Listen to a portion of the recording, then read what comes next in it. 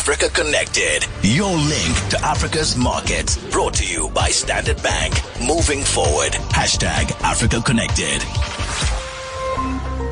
Lee Kasumba on the line to us again from Port Harcourt this evening with Africa Connected. Lee Kasumba, have you had a good day?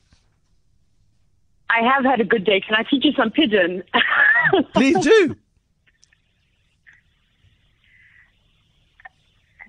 Hello? I said, please do. And then there was a pregnant pause, which is the world's worst language lesson I've ever had. Sorry, the line sort of cut out there. Sorry about that, Bruce. So let me teach you how now. How now? And then I say adeo. Okay, let's try this then spontaneously. How now? Adeo. Excellent. I'm glad we've done that. Tell me about Nollywood. Did you go and have a walk around the film sets?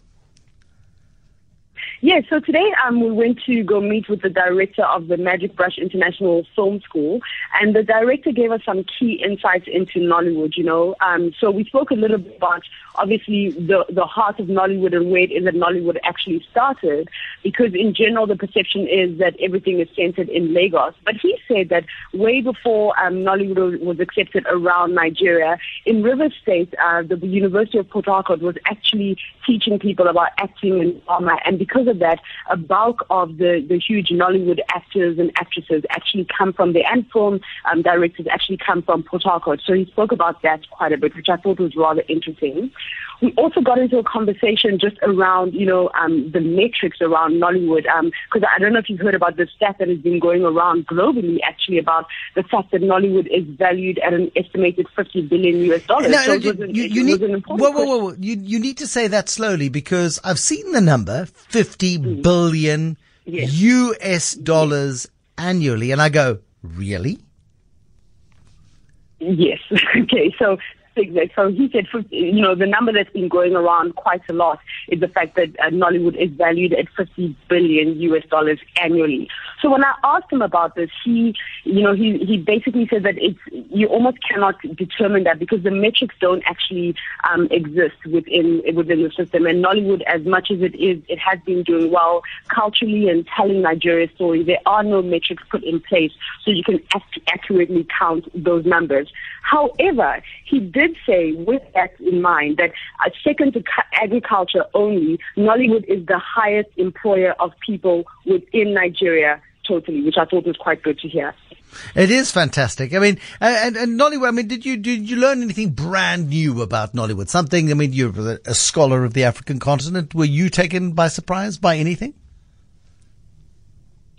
I mean, I kind of think I was, enticed by, and just with the fact that within Nigeria, people really believe that Nollywood is the biggest export. A lot of us will think of Nigeria, we think about oil, but in Nigeria, everybody says, if you look at the way that the world is going and the way that people look at brand Nigeria, Nollywood plays a key role in exporting brand Nigeria. So I thought that was quite fascinating, because it's a way of us as Africans as a whole telling our stories and branding ourselves in a totally different way. So I thought that was rather interesting that the average person sees it that way.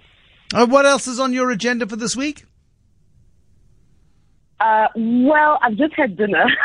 I've actually had a great dinner, if I can share that with you. I had some plantain, I had some egusi soup, I had some moi moi. I know it's quite a lot, but it's been fantastic. So that's what I've had. And tomorrow is our today is actually our final day, so we're pretty much wrapped with everything. And I thought nothing better to end off the entire trip than with some food, some great food. I mean, and when you in Nigeria, Nigeria reputed to be the world's biggest market for Guinness outside of Ireland. What have you seen in terms of bars and restaurants and things like that, the sort of drinking culture of Nigeria in the times you've been there? Well, quite interestingly, just around every corner, pretty much in Nigeria, you do find a lot of bars, and there is quite a big drinking culture, as we've seen with the numbers. A lot of breweries make quite a lot of money from the Nigerian market. But when you mention Guinness, one of the bigger products that Guinness actually makes, I found in Nigeria, and I haven't really found anywhere else, which is Malta.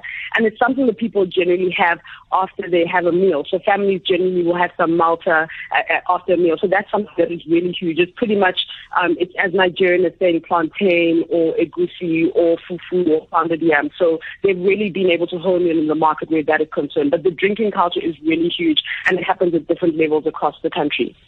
Lika Sumba with Africa Connected. Thank you very much, Lika Sumba, of course, on the line to us from Nigeria this evening, specifically from Port Harcourt. For more on Lee's travels, go to africaconnected.co.za. Standard Bank calls Africa home and drives her growth. Combining their strong African presence with global capabilities, Standard Bank supports businesses that need a banking partner who knows Africa. Standard Bank has partnered with Cape Talk on Africa Connected to give you in-depth first-hand insights into Africa's diverse markets and the innovative solutions that come from Africa. Standard Bank, moving forward.